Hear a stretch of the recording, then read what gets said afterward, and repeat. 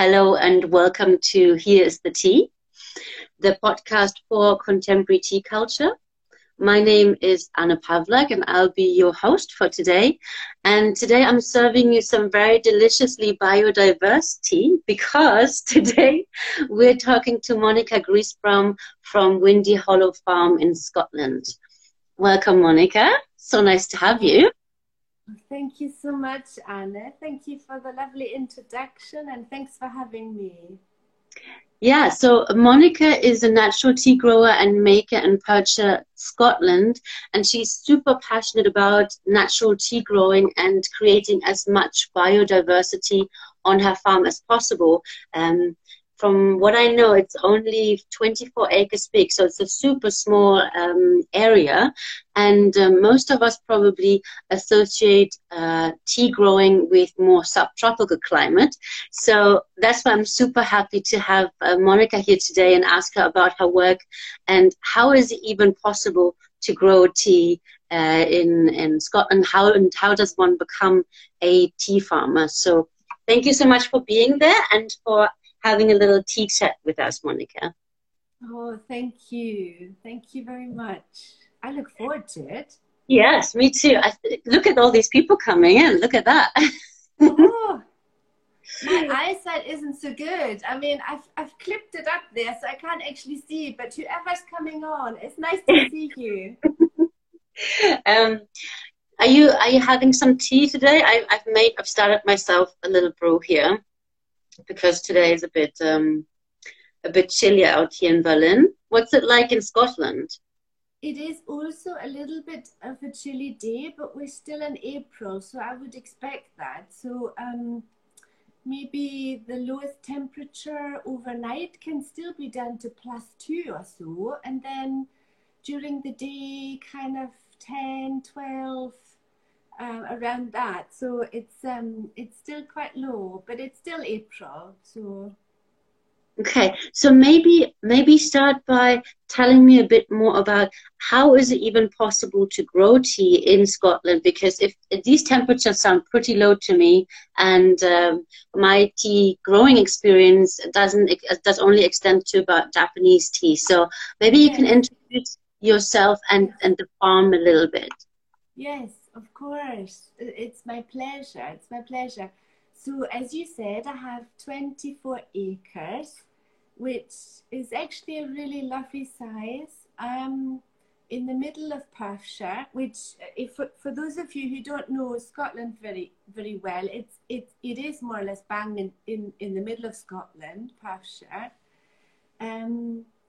I think it used to be called 100 years ago the land of milk and honey by Scottish people. but yeah, so it's beautiful. It has quite fertile, dark soil, and I have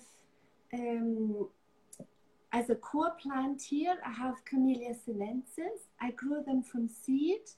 I've got a couple here, just babies to show you if you want to see. Oh, amazing! Yeah, I'd love to. So from seed, you know that you get the genetic variety, of course, you get from seed. So a lot of tea growing is done actually, or in Taiwan, for example, a lot of oolongs are done with cuttings. So you have the same plant, the genetically identical plant, and you also know what flavor you're able to produce every year. It means that the plants don't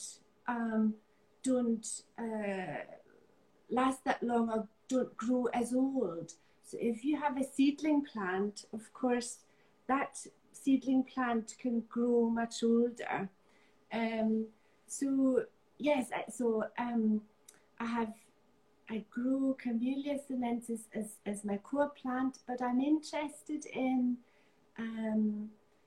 for tea to be amongst many other plants and wildlife and insects, animals. I believe in biodiversity, and I believe that now that our climate is changing, that with very strong ecosystems, we have the best chance to still grow tea in the face of climate change, in the face of more drought conditions, in the face of erosion. But yeah, anyway, that you I think most of you know how passionate I am about natural tea growing, and so I have an organic certification, but I kind of go further. I mean, my organic certification is for me important because for some customers it's very important to have the actual certification, to have the accreditation. That's for some people very important, and I respect that deeply. But for me, I go further than that because organic can still be very much monoculture tea growing, and I'm very much interested in my tea plants interacting with many other plants and growing as wild as possible. And that's why I actively farm as a natural farmer now. So sorry, that's a long answer. I don't even know if I've answered your question, Anne. What was the question? Maybe we step back a little bit and start from the beginning in terms of how does one become a natural farmer in Scotland? You know, where did your passion for tea start? And how did you establish the farm? Because you've not always lived in Scotland as a tea farmer. There are such big questions. I know. Okay. Where do I start? So I have been growing on this land and looking after this land for about 8 years. So in terms of nature, in terms of tea growing, that's nothing. I've planted about 1,200 native UK trees. And I think I'm saying that because it's linked to how did I start, because it's really a journey, right? It's not like I've arrived and I've said, okay, I'm going to be a natural farmer, I'm going to grow tea, and this is going to be my journey looking forward. It was very much starting with a core plant, which was tea, starting with a very strong idea that I don't want to use pesticides and fungicides and herbicides and artificial fertilizers. I always wanted to go without that. So very interested from the beginning in learning about what the alternative is and how can I grow and support all my plants here without those chemicals. And there's a lot to learn. And I guess I'm a very passionate learner, and that has just taken me on this journey. And the more I know about tea, the more I love this beautiful plant from the beginning, as a seed, and as it grows, and then then you can harvest it when the time is right, when it produces lovely young soft shiny leaves, and you can make tea. And so it's a journey really, for me, and it continues to be a journey. And to be a natural farmer, I think, means that you see yourself as one part of the ecosystem, a supporting part. So, but really the idea is that you are involved less and less over time, because if you support very healthy interactions between plants and between animals, like for example, the orange tip butterfly relies on the cuckoo flower. So if you're happy to support both on your land, then you have, that's just one interaction out of millions and billions. And our tea plants here, you know, over the years and years, and also when I'm dead, as they grow into older and older trees, and I hope other people will get the pleasure of then harvesting those beautiful tea trees. Over so many years, they interact, you know, more and more with the soil. There's lots of, you know, beneficial fungi developing over many years called mycorrhizae, and we know there's lots of research about that in forest environments. And so for me, it's a long journey, and I'm part of this journey. I'm supporting these beautiful tea plants that are growing into tea trees slowly, and I'm supporting them, and I'm kind of part of their journey as a supporter. But I know I don't live forever, so after that, you know, they'll hopefully still be here and developing further. So another very long answer to your question. Why? What has got me here? You know, I've always been passionate in nature, really, and living close to nature, and I love it. I love it.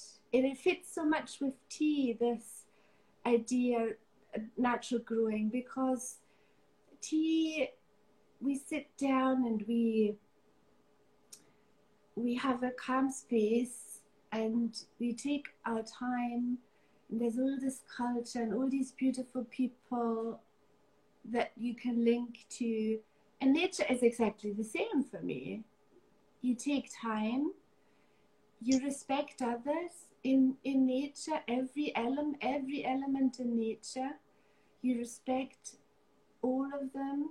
And so it's very linked to tea. It's just kind of, that is also the beauty of it. It's very, very linked to tea. So when you started about 8 years ago, your motivation was to create a biodiverse system by planting these trees, so that the tea plants that you're planting will be almost, say, self-sustained. I mean, you know, that they can create. Well, so for example, if you look at those places, so I'm fascinated by, and I respect all tea growers. It's very hard work all over the world, and I think we hold all of our challenges, and they may be very different, you know, in different places, different tea growing areas. What was it? What was the question now again? But the inspiration, really. Yes. Yeah, so I've got what I have here, but then when I was very lucky to visit a number of tea farmers abroad who harvest from either wild trees or allow their tea gardens to be really full of biodiversity, that was also a great inspiration for me as a new tea farmer. And so I'm fascinated by the actual plant, but I'm fascinated, of course, also about making the tea. So for me, actually, I have to work continuously on these four areas, and one is I have to be a good and supportive and knowledgeable tea grower. One is I have to know how to process tea and be willing to continuously learn that, and there's so much to it. There is so much to that. Third point for me is I have to continuously be interested in developing my own palate and challenging my senses. Do, you know, mystery tea clubs where people sent me tea that has no description and no wording, where I taste it without knowing anything about it, where it's from, how old it is it organic, is it not organic? And I did challenge myself to develop in my journey of, you know, developing my palate, my sense of smell and sense of taste. Can I correct you for a second? Yes. You told me about previously when we talked. You told me about your first experience in learning about tea growing and tea processing, and that was a really big step for you. Can you tell us a little bit, just to give us a glimpse of your journey learning in Taiwan how to grow tea and impacted your tea growing practice? Yes, yes. It's it was, as these things often are, a friend of a friend of a friend helped me to be in touch with I was looking for an organic farmer. I was planning to go to Taiwan and visit Taiwan and visit some organic tea farmers. And I was exploring if there was an opportunity to stay with someone as eccentric as I am, and as slightly mad, since maybe you have to be slightly mad when, I mean, I'm 48 now, so when I was 40, I was saying, gosh, I'm willing to go on this totally new learning journey, really, for me. At this point, you already had your farm in Scotland. I had my farm.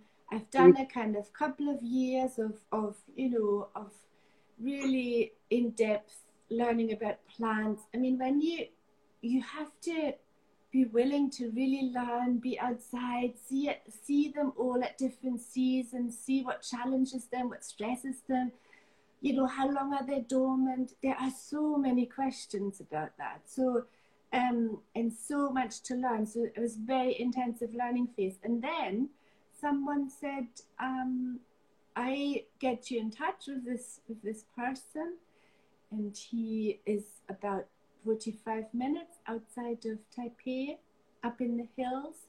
He has wild tea, and sells most of his tea to very established customers he has, who normally take his whole harvest every year. He makes up to about 30 to 50 kilos of tea, so fairly small scale, but quite high value, because it is very time consuming what he does. So so I was just fortunate. I think he thought, gosh, this woman, I need to meet her, because she sounds bonkers trying to do that in Scotland. And was the point, basically, was the point to try and create Taiwanese style teas, or was it more just you wanted to just learn about tea? No, I didn't. I did, and he said that right away. Forget about that. Because there's also a scientist in me, and when you go somewhere and you're interested in learning a skill, then of course I understood right away that his conditions there were very, very different to my conditions. So the temperature during the growing season is very different. Maybe the humidity is a little bit, sun intensity. So you wouldn't even be able to create the same thing, even if you wanted to. But that's not the idea for me. For me, it's, I want to create something that is very much something from this soil, that tells the story from here, you know. And I think that's very important to me. But he was wonderful. I mean, he was the best teacher I could have possibly had. He was so opinionated. He was so bossy, and I kind of needed that. I just needed him to tell me, put your notebook away, you're not now in Europe where everything's written down. Forget about that. We're not going to use a watch, nothing. You're going to learn to use your senses. Oh, wow. So he asked me, challenged me every 5 minutes or so, smell this, smell it. No, you're not smelling it properly. What does it smell like? Again, again. And we only ate rice with a bit of ginger and in it and some vegetables, very basic, because he said, okay, during the time you're here, you have to, he encouraged me also to eat quite basic food. So you really, really can tease out the nuances of tea. Oh, wow. As a tea maker, you have to, that has to be your aim. If you want to make good tea. So it was a wonderful time, and he's lovely. I mean, he's wonderful, but he has, it's interesting to hear, he has his own challenges. So he makes tea, but some of his family members go up to the wild trees, which takes about 20 minutes walk up into the hill, and they come back even after a couple of hours bitten by insects all over the arms, and you can only really tolerate a couple of hours. And he said to me, none of the younger generation are willing to do that. So it shows us that just a little snapshot of this one very experienced tea farmer who makes wonderful tea. He makes wonderful tea. It's still one of my absolute favorite teas that he makes. He has challenges. That's what I meant with before. We all have our own challenges, and I think he said, I can't produce what I do if I go up as well and get it. I need someone to go up and get it, but I can't find a new person after, the relatives in my family, they're about to retire or stop or not willing to do that anymore, and it's hard to find someone else. So it shows you, gives you a snapshot of a story there. But one thing was really funny, because he took me up to, of course I saw, and I've got photos of me, it looks like I'm walking through a jungle, and he, right at the top, beautiful view, he said, he also was the one who always said to me, and I always say it to everyone else, when you visit a tea farm, nibble on a tea leaf, because over time you will realize that they all have their own character, they have their own, like all of us. We have our own individuals. We're all humans, but we're all a little bit different. And that's the same with tea plants. And he said, he was the one saying as well, look at the soil, smell the soil, Monica, just be very perceptive and take it all in and question it. And anyway, he gave me some leaves up at the top of the hill, and I ate them. And gosh, I was feeling lighter. It was this energy and a little bit spicy, I would say, almost. And those were about 200 years old. But of course, very different to pruned teas. So tea lovers might also be interested in the variety. I love the variety of tea gardens all over the world, because you get, highly neat, beautifully pruned, tea bushes, and it almost looks like a different plant, but it's the same plant that you can see somewhere else as a tree, looks a bit kind of wild and unruly, and with its own character, producing less in yield because you don't prune it. So these are all many questions that a tea farmer, tea person who grows tea has to, these decisions we all have to make. Are we willing to try and experiment with unusual tastes, but we have less yield, or these are all they're all difficult questions for all of us. So Anyway, does that answer your Oh, I question? mean, I'm intrigued. You went to Taiwan for a few months to learn. No, it was actually only a few weeks, but that was Oh, really? enough. Okay. Wow. That was enough. And What was yes, in period, and so you learned how they grow and process Taiwanese teas and tea varietals. So then you came back to Scotland and you were presented. I mean, you have your challenges on top of all of the other challenges that subtropical climate poses. So where do we go from now? So you're growing from seed, so that's a different thing because it takes a lot longer than growing from cuttings, and the climate is very different, the soil is very different. How long does it actually take for a tree in Scotland to be ready to actually yield tea itself? yes, yes. So the photo that you've chosen, where I'm holding up a tea plant, Yeah. where I crazily transplanted, which actually you shouldn't do, but there wasn't enough space in that space. So that's another little experiment I'm doing. I'm taking that tea plant is in its fifth year, so had 4 good seasons to grow, and has substantial roots. It was very heavy. Me standing there, actually very heavy. So it grows. It grows as fast as it depends on the dormancy you have, of course. Because imagine I have over half a year dormancy here where the tea plant doesn't grow.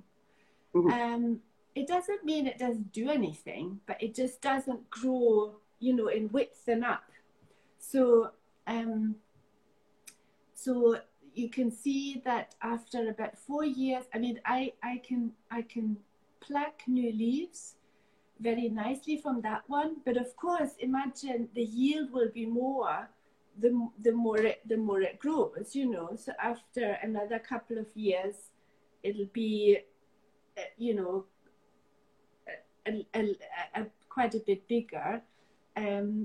You can get more yield. So in Scotland, we have in Scotland, a tea grower has to also make the decision between, do I accept a lower yield but want to do more natural growing outdoors without cover, or do I put, hundreds and hundreds or thousands of tea plants in polytunnels like they do with fruit farms? So even that, you can get so many different ways of growing tea. Of course, you would be able to grow them a little bit faster because you can lengthen the season. So basically, to answer your question, I would say it takes from seeds, a good 4 years to get quite a number of lovely new leaves from a single plant to make some tea. You can make tea from very little plants. You can, but I don't know if you see that. Yeah, I can see it very well. Yeah, but of course you don't want to overpluck them, because you want to give them allow them just to grow, so you don't want to overpluck them. But many things are big decisions, Anna. I mean, even pruning. I mean, I've decided to not prune most of my plants, so my plants will turn into, I don't know if you know the size of a hawthorn tree, but really they can grow up to about 5 meters normally. It depends even on whether your site is windy, because have you ever seen a very exposed site somewhere in the world and trees look a little bit more, like that? So that's the beauty of it. It'll turn into.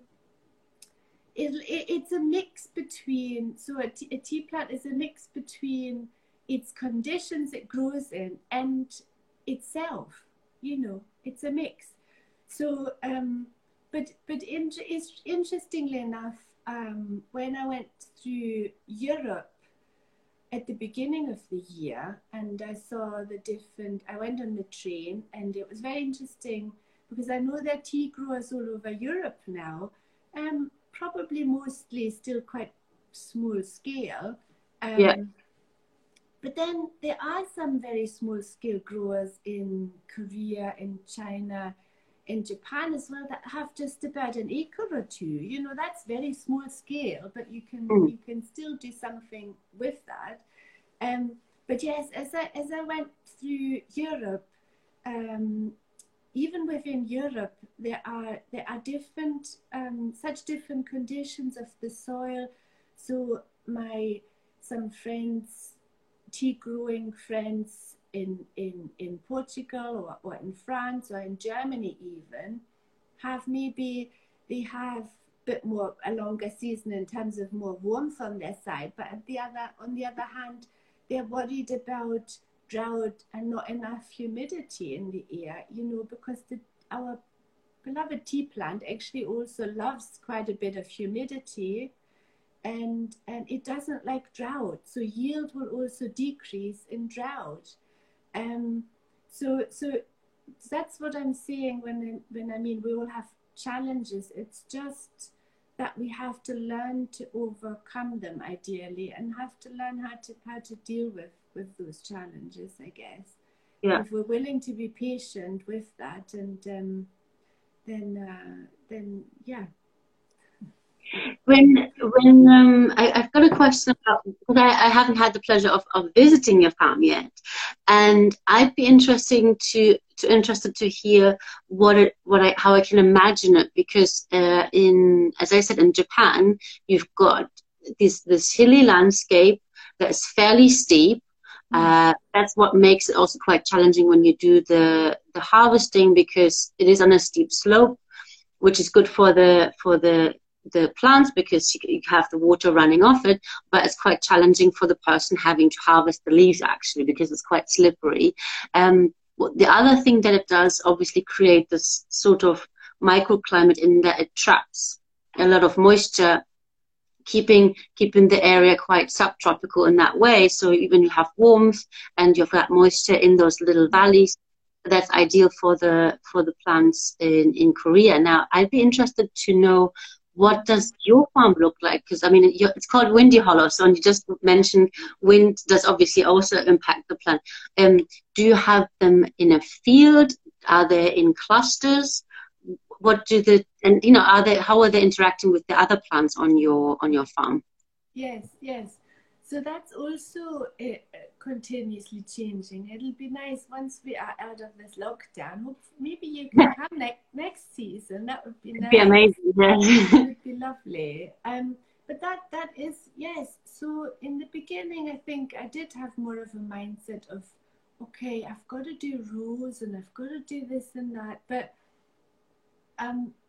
now I've moved much more to plants. So imagine I have a number of natural different features on as part of this piece of land anyway. So it's not one big kind of flat land with grass on it. If you imagine it, I think I'm planning actually to take a little film maybe in June when we're in growing season, and just walk through it and take a little film, little clip. That would be nice.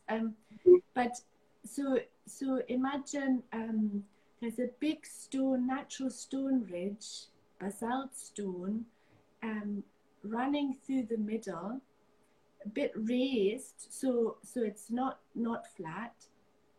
So I've got some plants around there now. Seeing how they do with in a natural stone area.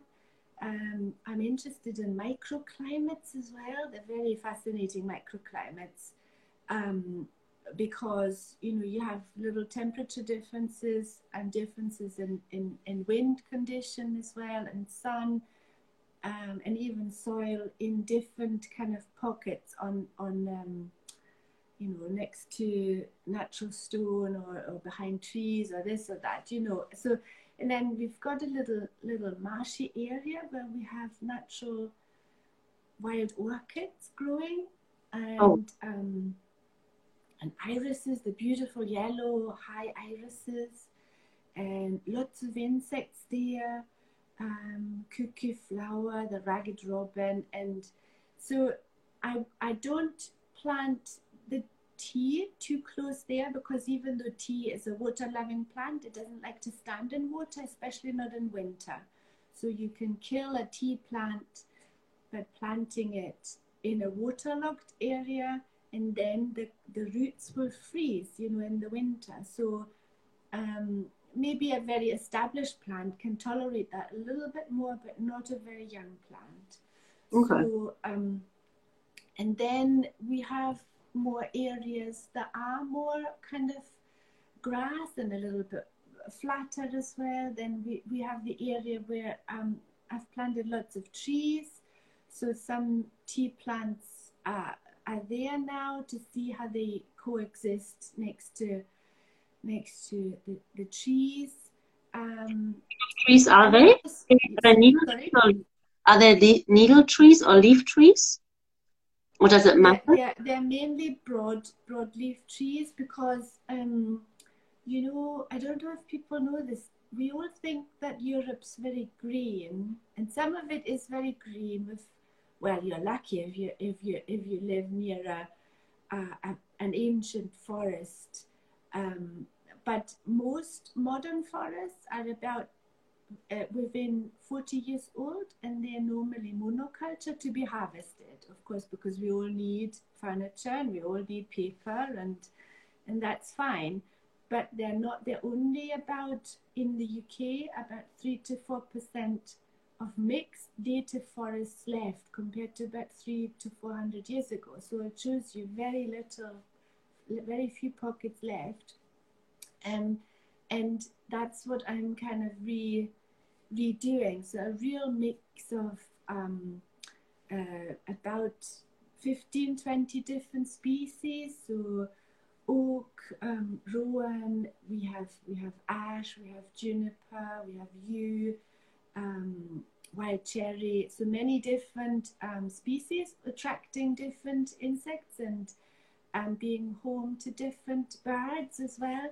But see, tea as well as, I see the tea plants as well a bit like a tree. It's like you look at it and you plant it, and the beauty is that you give it a chance to grow over the next 10, 20 years. You don't expect it to be an annual plant and you harvest later on in the same year. You say to it, you know, I'm happy for you to take your time. I'm happy for you, because that's what nature is. That is what nature is. And that is what a natural farmer does as well. It's an accepting of the plant around you and the speed they take. And when a tea plant in the beginning doesn't show a lot, or sometimes they if you replant them, turn a bit yellow for a couple of months and say, oh gosh, what have you done to me? But they take a little bit of time to establish the root system, and you know, and really take okay, this is where I am. And then eventually you don't transplant them anymore. You know, they that's them there. And if they like it there, they might live, you know, certainly many hundreds of years. And that's amazing. That's wonderful. And you can't do that with cuttings. I mean, cuttings are much more, you know, functional. We want to do something fairly quickly. We know we can rely on a harvest and a certain yield and a certain flavor, and that's fine, you know. But also, cuttings would be difficult in Scotland because we do get sometimes frost. Of course, we get about a -7, -10 a few times over the winter, which I'm sure many European countries even much deeper frost. But so with a cutting, you have a very shallow root system, which could very easily then kill the plant. So at least with a bigger root system, with a proper taproot, so the seedling plant will develop a proper taproot, like I don't know if you can see that, a proper taproot like this. And so at first the root down and then many roots to the side. And it means that if there are frost conditions, even if the plant is stressed, the whole root system won't die, and it can revive again when the growing conditions are right. You know, for us that means in May time.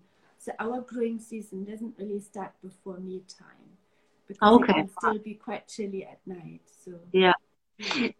Is the tea seeds that the tea trees that you're growing from seed, are they all the same cultivar, or are there different ones? Or well, that's an interesting question, because you can get tea seeds, of course, from places all over the world, different tea growing places and different contacts, and that's the case with most tea growers. There may be, if they're interested in experimentation and tea seeds, then they will maybe try from different areas.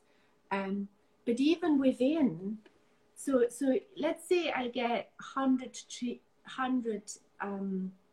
tea seeds from Nepal or Korea, let's say. Within that set of 100, you still get the variety, you see. You still get genetic variety. But you do get something that is stable from there, because if those seeds have grown there for many years, of course they've adapted to that environment as well.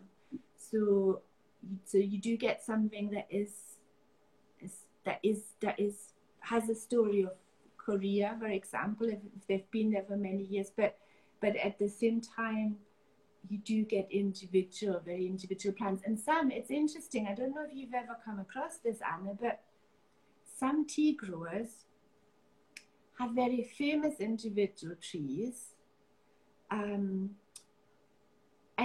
they taste very different, of course, different from seed, and they will make special teas just from one particular plant, from one tree, and that's very interesting. But already now, I mean, I taste the leaves from different plants, and they already have nuances of and then of course you could do so much experimentation. You could, you know, try and do a green tea only using certain plants, or a mix of them, or yeah, I mean, it's as a tea maker, you've got to also balance out that it's exciting to experiment, but once you have a couple of should we say ways for you to make your tea and you're happy with that, then you also keep that constant, you know,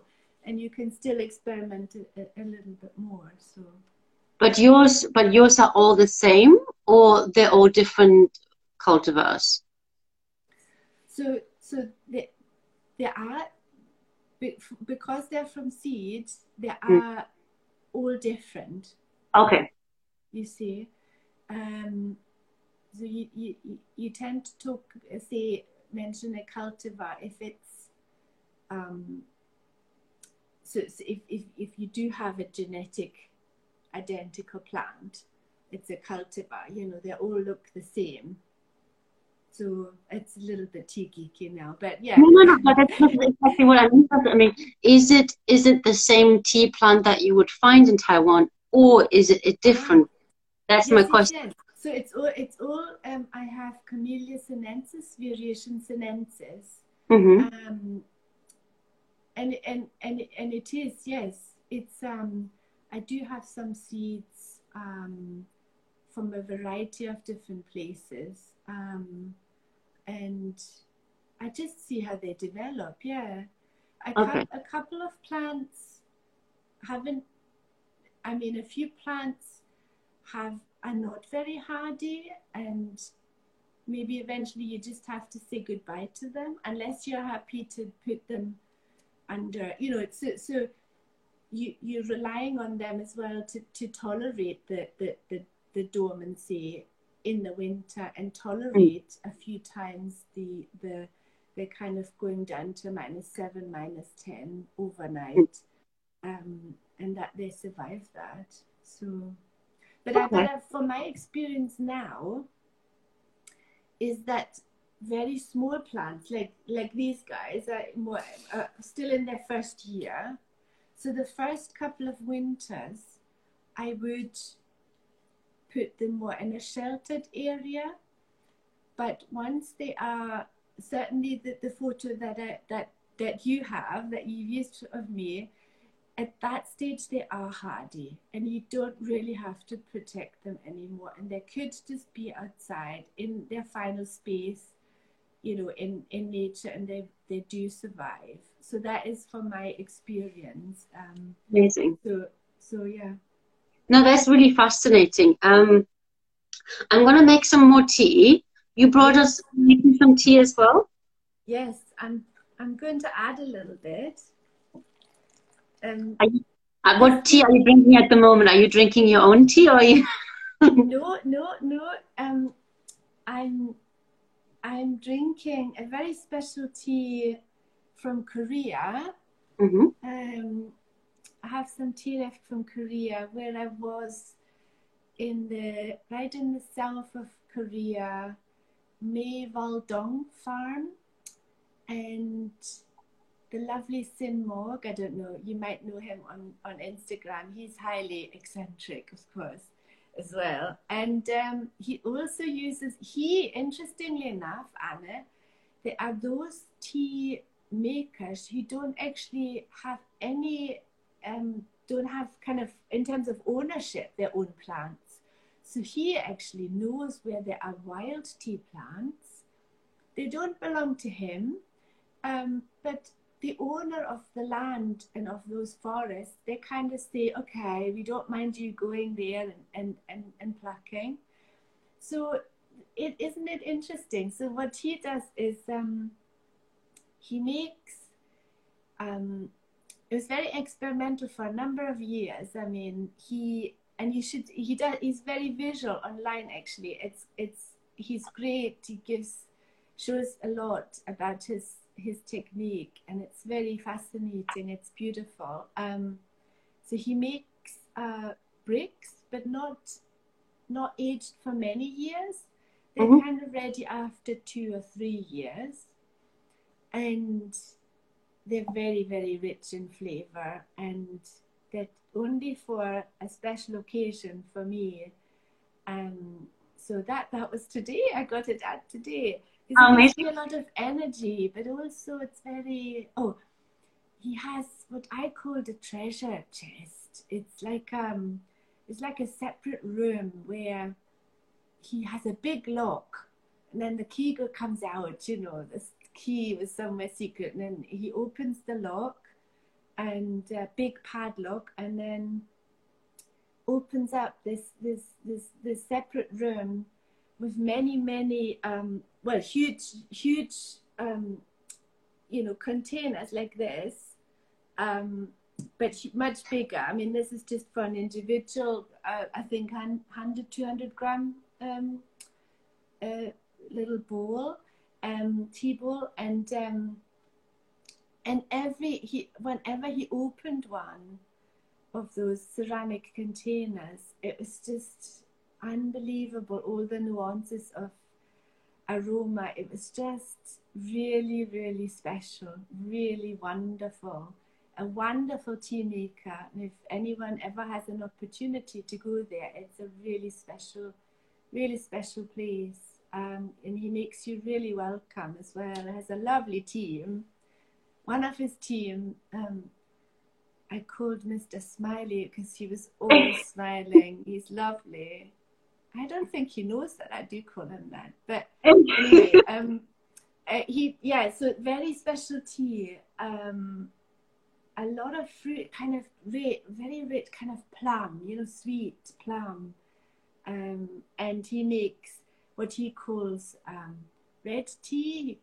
And he also calls the other one blue tea. I guess that's a type of oolong that that he makes, and he has many visitors, and the Korean TV also come a lot because he's quite eccentric. Wow. I guess you, I mean, when it isn't Corona, you also welcome people on your farm and show them around. So if people actually were interested in seeing what you're doing, that's the thing that you offer. I do, and I love that part. And it's a big shame that we had to already to cancel quite a few that we've already booked in for this year. So it's really lovely to do that, because for me it's connecting with other people who are into tea, but also learning from, I believe whatever you know about tea, you still learn something, or you're stimulated by some person's idea or suggestion or story or whatever. You know, we're social beings, and I love that part. And also for many different countries as well. It's really, really nice. So sometimes I mean, they vary so much. I mean, I've had people here from Scotland, not too far away, and some of them have never had loose leaf tea before. and they come, and just because maybe they've heard about this lady in Perthshire who's slightly mad or fully mad, I don't know, but and we must go and see her, you know. And but they go away normally with you know, a smile on their face, and knowing just something about tea, and that tea can be beautiful, and that's wonderful. And I tell them about maybe tea shops that they can get loose leaf tea from, and you know, and hopefully that's only a start of their journey. And then I get the full tea geeks as well, and of course I love them, and they come, and maybe come as a little trip. Maybe they want to visit Scotland, go to the islands or so, and I'm a stop here, and we spend a lovely day together. Maybe even make some green tea together, and or I get quite people who are quite intense about wanting to learn together, and maybe haven't grown before, and then they kind of spend a couple of days with me, and that's, so it varies, and but it's really nice, and it's a celebration of tea, and a celebration of, that's why this year is sad actually, because in a way we've lost those connections. I feel we've lost the ability to hug each other and touch each other's arm and have a good laugh together, and I miss that. I do miss that. You know, we were supposed to put face masks on and all of that. So it's very, so luckily there is in a way Instagram and the internet, and we can all still feel like a little bit connected with each other. I mean, I don't know how you feel about that, Anna, but I certainly feel like that. Yeah, absolutely. I think one thing that you mentioned, that which is I think a really key thing about tea, is that it's a connection. A lot of the work that I do, certainly, you know, with my workshops, with this type of interview, or anything that I try and do online through online streams now, is about connecting with people, creating community, and it's a real shame that obviously this amazing sharing that you create by inviting people to your farm, or with the work that you do in general. I think it's tricky. It definitely poses difficulties, but I think also maybe through those challenges and difficult times, we are able to be more creative and trying to create new ways in which we can connect. And I mean, for you, certainly, I think not having visitors doesn't mean that you're lying idle, right? Because spring is still coming, the tea plants are still growing, and you're growing other plants as well. So you keep pretty busy during the coming months, and you are you're always posting your progress on Instagram, right? So we can still be part of Yes, it. yes. Uh, I try to do that because it's that's how I connect with people. I want to share my work, and I'm very happy sitting outside in the grass and enjoy it myself. But I also enjoy it with others, and also it's such a big eye opener that some people arrive and they haven't got many opportunities to really be close to nature and an ecosystem, and it's really nice to do that together then, you know, to sit in the grass and to look at how the plants um, do in May, or things that are flowering, and wild plants, and to celebrate all of that. I think it's really, really important, and I love that. I really yeah. do. No, that's super wonderful. I think at this point, I'd like to invite people that are watching, if they have any questions for Monica, to ask them now directly if they want. Of course, there's always the internet. You also have a wonderful website where people can find out more about you. But if there's anyone that has any questions directly, you can post them right now in the comments and we can answer them. But generally, Monica is super happy to hear your feedback and yeah, and any kind of suggestions and questions that you might have. I mentioned before you can follow her on her Instagram, which is Windy Hollow Farm _. And you always have like these awesome little clips where you show also bits of your work, you know, trying to prepare the bit where the what is a chamomile? You're growing chamomile as well, right? Yes, Yeah. yes, So yes. yeah, I love to see when you're sharing that. Oh, thank you, thank you.